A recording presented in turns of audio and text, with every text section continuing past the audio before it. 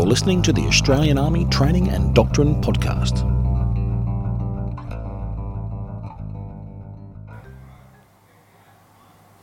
I'm at the Royal Military College, Duntroon, and I'm sitting here with Staff Cadet Alice Brabazon.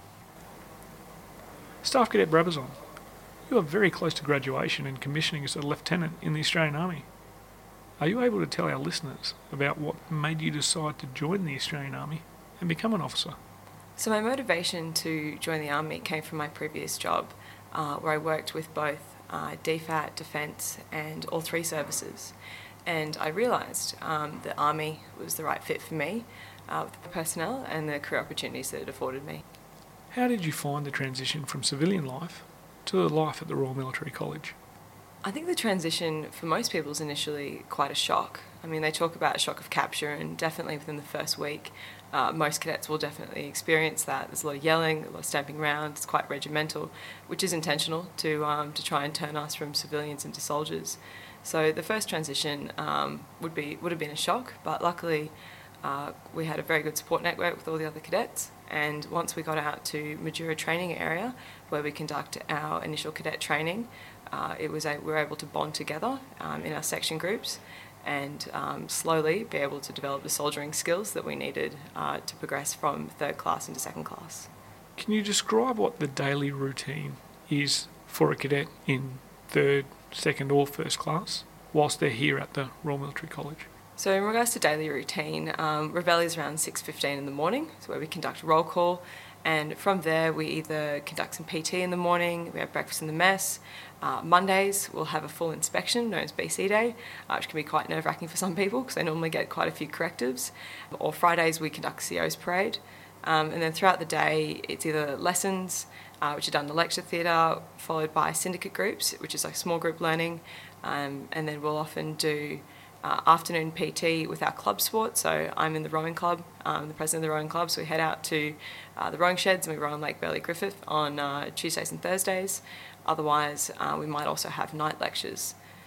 It's pretty varied, and the program has a relatively high tempo, so it definitely keeps the cadets busy. And then Saturdays, we normally finish around midday on Saturday, and the weekend's ours after that. So within third class, a lot of your time for the first 8 weeks is spent out doing initial cadet training. It's a pretty full-on training package where we learn basic soldiering skills, as well as being able to work as a section, and being able to both conduct weapons handling and basic training, which is culminated with a field phase. Within second class, that's probably the biggest jump, particularly that I found, both academically as well as with the tempo of the program. So we're introduced to a tutoring package as well as to platoon level command. The most demanding phase of second class is definitely exercise Shaggy Ridge that we completed after DefOps, which is a big highlight for most people. Well, completing it's definitely a highlight. And then within first class, it's really preparation to become an officer in the Australian Army.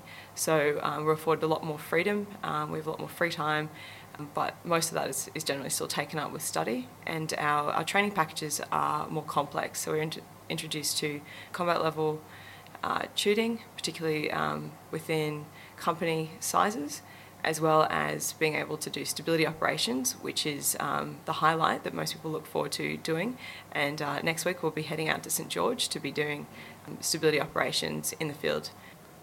Before you mentioned the field phases for each of the classes, a lot of the learning of a young trainee officer occurs in the field environment. Can you explain to the listeners what this involves? So the development of our field craft begins in third class. We learn our soldiering skills, which is basic use of all of our section weaponry, being the F-88, F-89 and GLA. And then from there it moves into commanding a section, understanding navigation and being able to give section level orders. In second class and in first class we command platoon size. So with different assets, often we have transport assets or engineers, and so from there we're learning from the theory lessons we've received at the college, we're being able to implement that knowledge to be able to lead our platoon through various tasks. One of the most complex parts of the field training exercises is our quick decision tasks. So we will be tested at our ability to make a decision quickly and be able to provide succinct orders to allow our platoon to execute the mission successfully. It sounds like staff cadets have quite a busy time here at the Royal Military College. Are there opportunities for social and sporting activities? There are many opportunities for social and sporting opportunities at the college.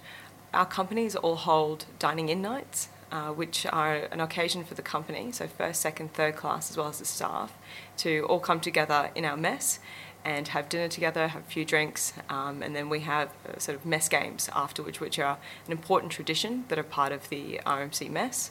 We also hold many different mess functions throughout the year. So we previously had one after the first class cadets received their corps. It's important for us to be able to have the mess as a place for staff cadets to be able to socialise and relax together, as well as each company has their own common room. In regards to sporting events, there's very active sports clubs within the college, and it's important that we're involved in sports because they're able to facilitate leadership outside the battlefield, and also without having a more relaxed environment. Often the staff are also engaged in the sporting clubs, and it's a good way to get to know lots of different cadets within the college that you wouldn't normally interact with. What has been the highlight of your time at the college? I think I've had two main highlights at the college. The first one was probably Monday night when we finally received the corps that we'll be going to. So I was fortunate to receive the Australian Intelligence Corps.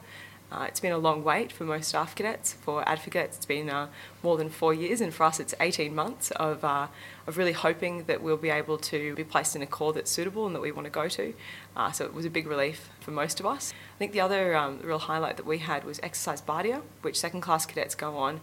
We went to 3 Brigade in Townsville, and we were able to see all the brigade and visit different units and have an understanding of how the Army operates outside RMC, which is important to us as most people haven't had previous exposure to that. Finally, what does the future hold in store for you after you graduate in December? So I'll be moving to Brisbane to 7 Combat Signals Regiment, looking forward to be a Signals Troop Leader, and from there, after I've done my Regi time, I'll be moving to the Australian Intelligence Corps. I hope for the first 3 years at least that I'll be able to learn a lot from the Australian Signals Regiment and be able to command my troop through both field exercises and back in the barracks and learn my trade, but as well as be able to help foster the development of the regiment itself and development of my team.